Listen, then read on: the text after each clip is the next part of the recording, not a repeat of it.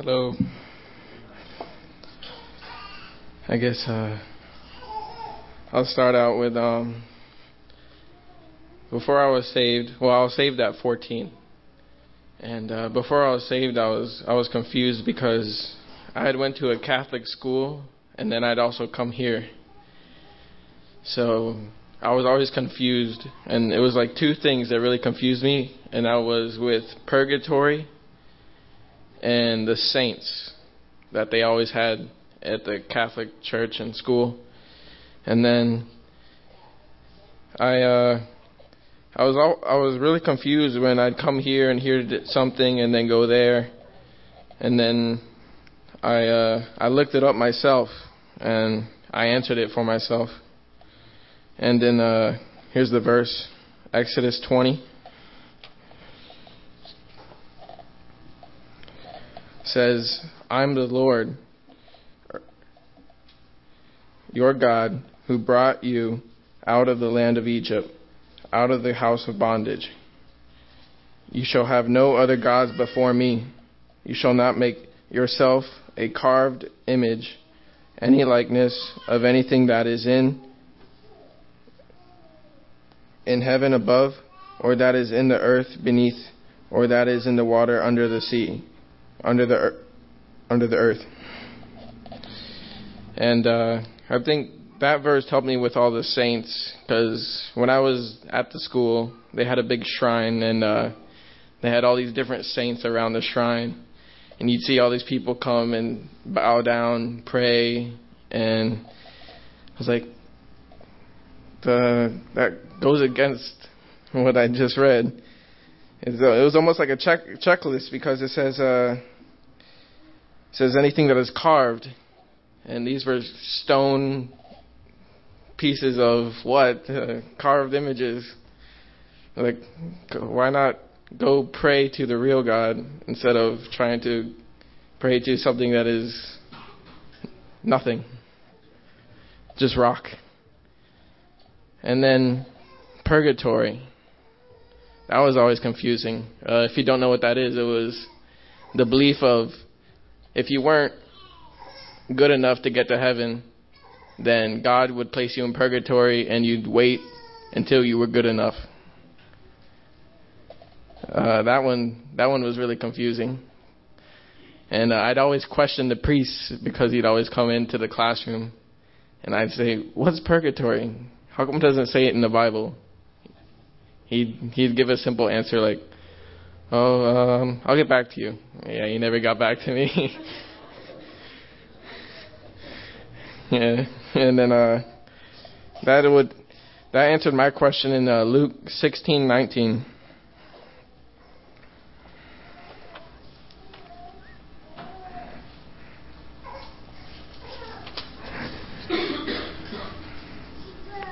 Says it's the story about the rich man and Lazarus.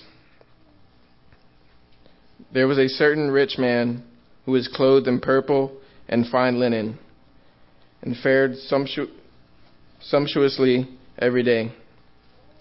But there was a certain beggar named Lazarus, full of sores, who was laid at his gate, desiring to be fed with the crumbs which fell from the rich man's table. Moreover, the dogs came and licked his sores. So it was the beggar died and was carried by the angels to Abraham's bosom. The rich man also died and was buried. And being in torments in Hades, he lifted up his eyes and saw Abraham afar off, and Lazarus in his bosom. Then he cried and said, Father Abraham, have mercy on me, and send Lazarus that he may dip the tip of his finger in water and cool my tongue, for I am tormented in this flame. So the rich man is in hell. And I guess that says he didn't go to purgatory. So God said, hey, you were rich, but you still got to go to hell. Lazarus went straight to heaven. And that kind of really answered, that was the answer to my question. So That was the two questions that I always had. And then to sum that all up was John 3:16.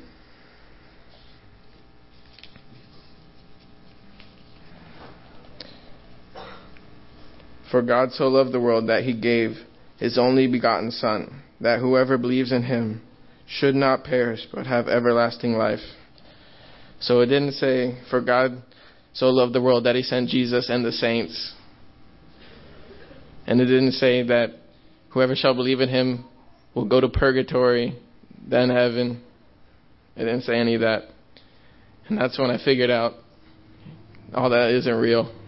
The only thing that's real is Jesus. And that if I believe in him, I'll go to heaven and have everlasting life. And then I made that decision when I was 14. I'm 17, so still growing in the Lord. Thank you.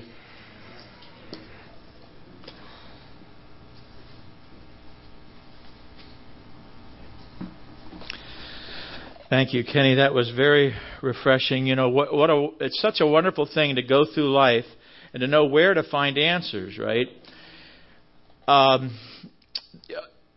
Nowadays, especially, we have the internet, and everything has an answer, right? When you can type in any question you want and get any answer you want, really. But we're thankful that we have the truth in the Word of God and have a basis, a foundation, assurance in the Word of God. If I want to know something, if I want to know about purgatory, excellent place to go.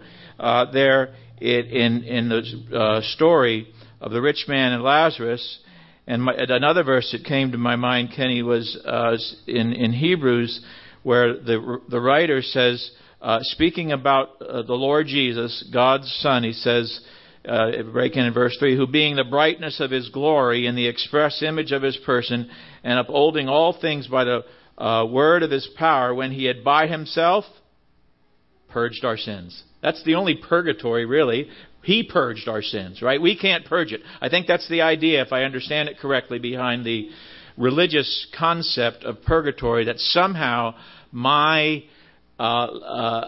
payment in this place will somehow provide me an entrance into heaven. But the Bible clearly says that God's beloved Son, the Lord Jesus, when he had by himself, not you, not me, not anybody else, when he had by himself purged our sins, he sat down at the right hand of the Majesty on high. So thank the Lord, Kenny, for those struggles that you had, and all of us, right, can acknowledge in our own lives that there's struggles that we have, but we can find the answer in the Word of God. Praise the Lord for the truth of Scripture. Okay, Andrew's going to come up and share, and maybe when you're finished, Andrew, maybe you would, unless there's any other comment or question, maybe Andrew would close off in a word of prayer.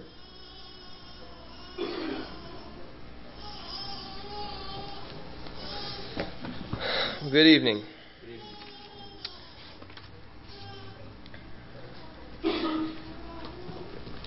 I've always found it interesting about the idea of purgatory not being good enough, as if there's a scale of how good we are, rather than absolutely filthy or simply justified by Christ. So that alone should tip us off to the fact that there's something man-made behind that idea of being good enough or not good enough. Well, I was raised not in a Catholic home, but in a Baptist home. So my parents were Bible-believing Christians. I was homeschooled all the way up to college. So all through high school, birth to 18, I was at home. I was very, the term I use as a child, of course, was sheltered. I'm sure they would have said protected. Kept from the things that all my friends were getting familiar with or getting to know. And I wasn't even introduced to any of the things of the world, for the most part, until I was about 13 or 14, probably. So all these things that, kids in public schools or with access to internet, because we had dial-up, and I was allowed like 10 minutes of supervised internet per day type thing. So all these things were this brand new world to me when I started finally making friends and spending time with my friends outside of my house. All these wild new things that I'd never experienced before. I'm not sure of exactly when I professed my faith in Christ, but it was a very young age, probably 4 or 5. I think I was baptized when I was 9. I got baptized with my sister in Lakeland. Not at the same time, but one after the other. And as I got a little older, 12, 13, started getting familiar with the world. Had some friends that were not raised in Christian homes. And even my friends that were raised in Christian homes weren't always the best influences. But I started to become very anxious, just like as an attribute. I worried a lot. I'm not sure what exactly the root of that anxiety was, but between the ages of 11 and 15, I actually struggled with like panic attacks and fear that, I really don't know where this came from at all, but that my parents were going to leave. And so even I remember when I was young, going down the street to my neighbor's house, and every 30 or 40 minutes peeking out the window down at my house to make sure all the vehicles were still there. So I had this really, I don't know where it came from, well, besides obviously, the father of lies, but this anxiety that grew for years and years. And I think the way I coped with that of my own strength, or I tried to, turned it from anxiety into anger. So I became a very short-tempered, angry young man.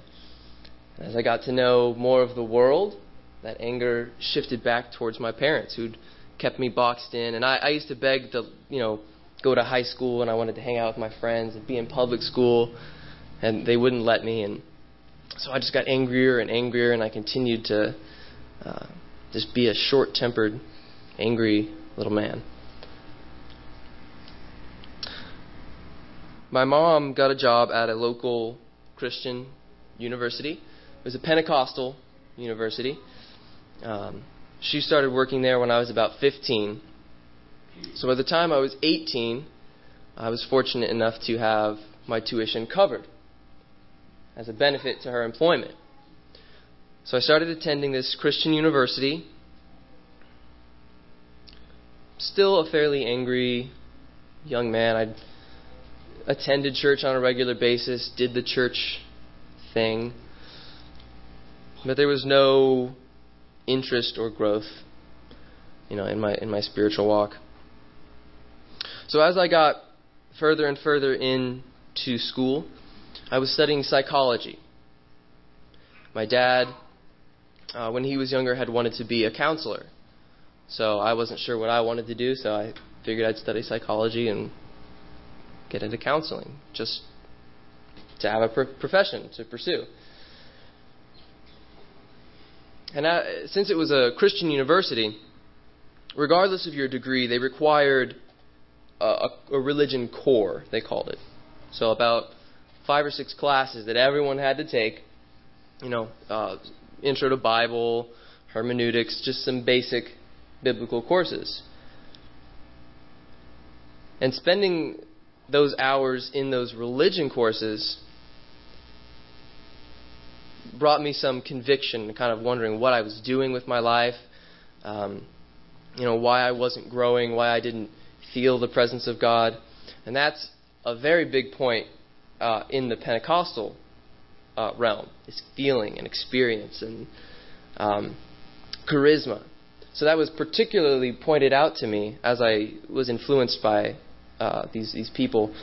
And so I had even more questions and concerns about why I never felt the presence of God. And so halfway through school, I switched from majoring in psychology to majoring in theology.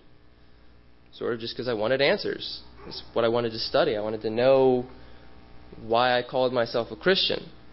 Was it just because my parents had raised me that way? Which, at this point, I was still angry enough that that was a good reason to not call myself a Christian, just because they made me do it.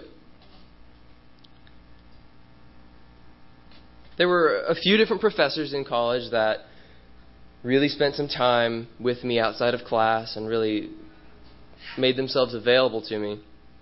And one of them in particular, Dr. Davis, he was an apologetics professor, the defense of the faith, the rational defense of the faith.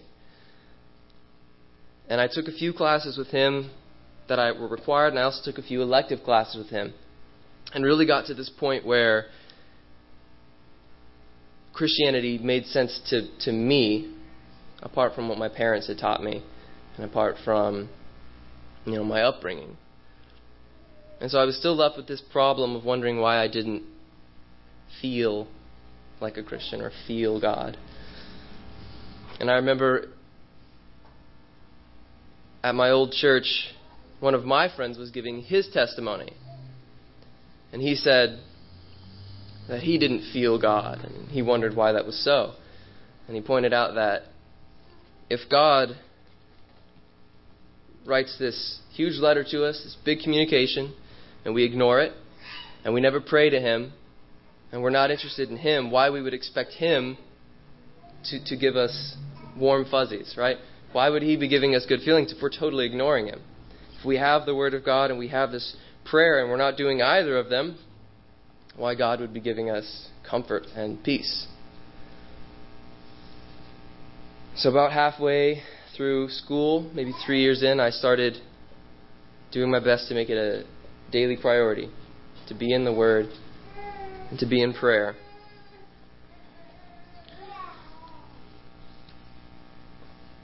I'm not sure, I still don't know exactly when I truly received salvation. One of my struggles throughout my growth was not only that anger that I mentioned, but also doubt. And I think that comes from that anxiety that I used to feel.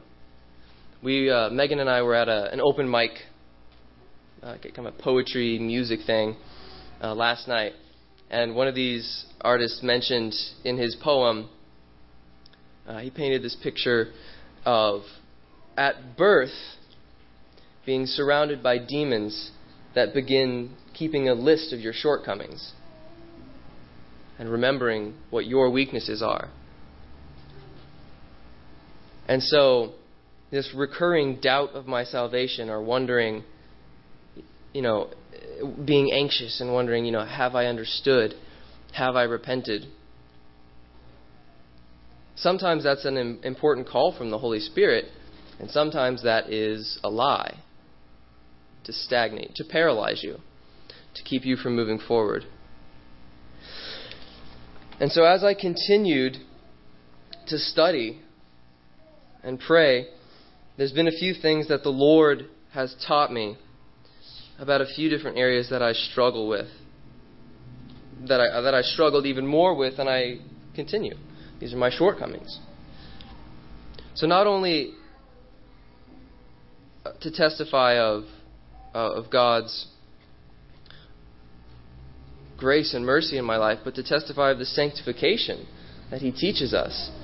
There were just a few scriptures that I wanted to go through about the various areas that God's been teaching me throughout the years, and even recently in particular, about my shortcomings. With anger, I think the root of anger is wanting fairness, right? What we think is fair. Wanting to get even. And so I used to think of this verse, Romans 12:19. Some of you very likely know that verse right offhand. Romans 12:19. I would be angry with people, and I wanted to, whether to their face or privately, tell them why they were wrong, why I was right, why they had, acted incorrectly to me.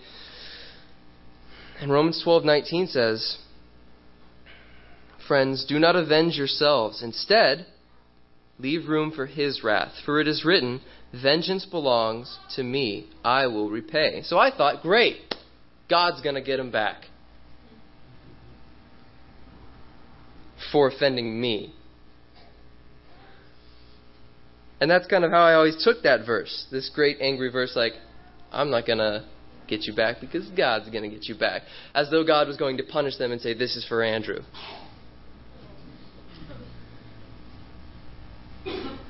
But when God says vengeance is mine, he's not saying it's for me to take on your behalf. Vengeance is God's because of the offense that everyone has committed against God. Ezekiel 25:17 says, "I will execute great vengeance on them with wrathful rebukes." Why?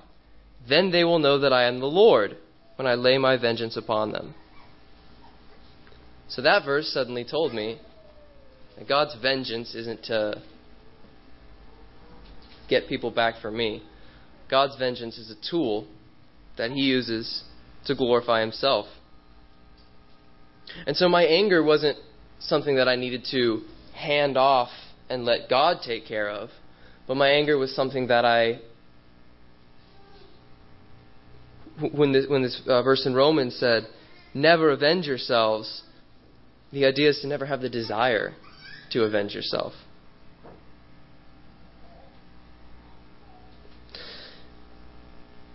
With all of my doubts that I felt,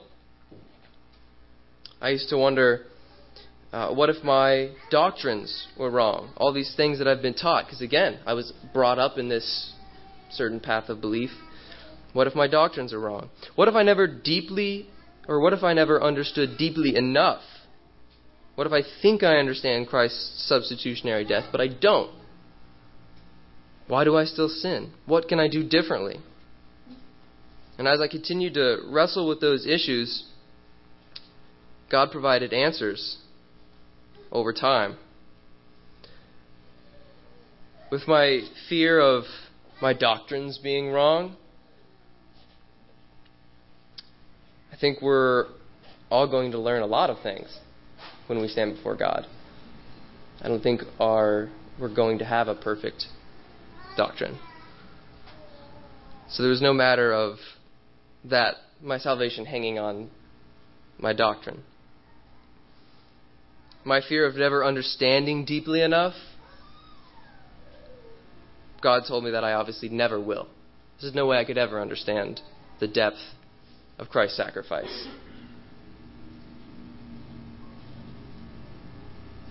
And why do I still sin? Particularly, one class I took in school again. We went through Romans. The whole class. Just on Romans. 3 hours a week. And the idea that God showed me in that class was that sanctification is not equal to glorification. So why do I still sin? Because I'm not yet glorified. I'm on this process, this path of sanctification.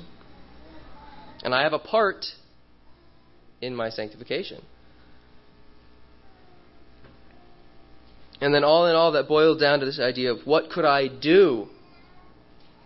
And that's the whole crux of Christianity. Nothing. There's nothing I can do. I can't. And so this total helplessness is what I call my flavor of salvation. Because I think the truth of the gospel and salvation is obviously, it's objective. There's one truth, there's one way. But I think the finer details of the gospel, and that's why testimonies are so powerful. Because God presents the gospel and truth to different people in different ways. Always through Christ. And always through faith and His atonement. But for me, a better grasp on salvation came from realizing my helplessness in particular. And so the more I spent years and years struggling with what I could do to feel and what I could do to all the things that me, what can I do? And then finally realizing that I am totally helpless and I have to relinquish control entirely. Again, I'm in thinking about school now a lot, so I keep using examples that I heard in school. But in another class, we were talking about what it is to have faith and to trust in God. And we had the example of a chair. When you go to sit in a chair, or rather, when you go to be embraced by salvation, you just sit in the chair. You don't clutch onto supports and carefully lower yourself into the chair. You just sit in the chair. You stop doing things to support yourself. You let the chair take you. And a lot of years I spent trying to support myself through my salvation. Not necessarily by good works, but by understanding and making sure that, my checklist, if you would, of salvation. But finally realizing my total helplessness to have any part in my salvation besides accepting what Christ did for me. And so that's my testimony in a nutshell, is realizing just how helpless I was and spending all those years and looking back now and seeing how God took me through different situations to match each one of my shortcomings specifically, and brought people into my life and situations to teach me those things. And so now that path of sanctification is something that we're all on, right? We're all at different points on that path, and we're all helpless in our salvation. So I encourage you tonight to stay seeking after God, to stay in the Word, and to stay in prayer so that He can continue to teach you, to show you things in the Word about your shortcomings, because we all have a different set of shortcomings. You can probably share a lot of them, but again, everybody's got their own set of shortcomings. So just to stay seeking after God and to stay aware of how helpless we are to do, right? It's not what we do, it's what Christ did. So that's that. So let's close in a word of prayer. Dear Heavenly Father, thank you so much for all that you've given us. We think about this idea of helplessness, and it's not only our salvation, it's our very heartbeat that we are helpless to control. And we thank you for sustaining that, for giving us each breath and each day. And I pray that we would seize each day and use it as an opportunity to be made more like you, and to be sanctified, and to learn more about you. And we thank you for Christ, for that final sacrifice that we couldn't make, we couldn't pay for. Help us to live every moment in light of that perfect blood. Help us to have a sense of urgency about sharing that, not just to keep it for ourselves. Protect us as we go, and bless us with your Holy Spirit to see things the way you do, to act the way you would. And we ask all these things in Christ's name. Amen.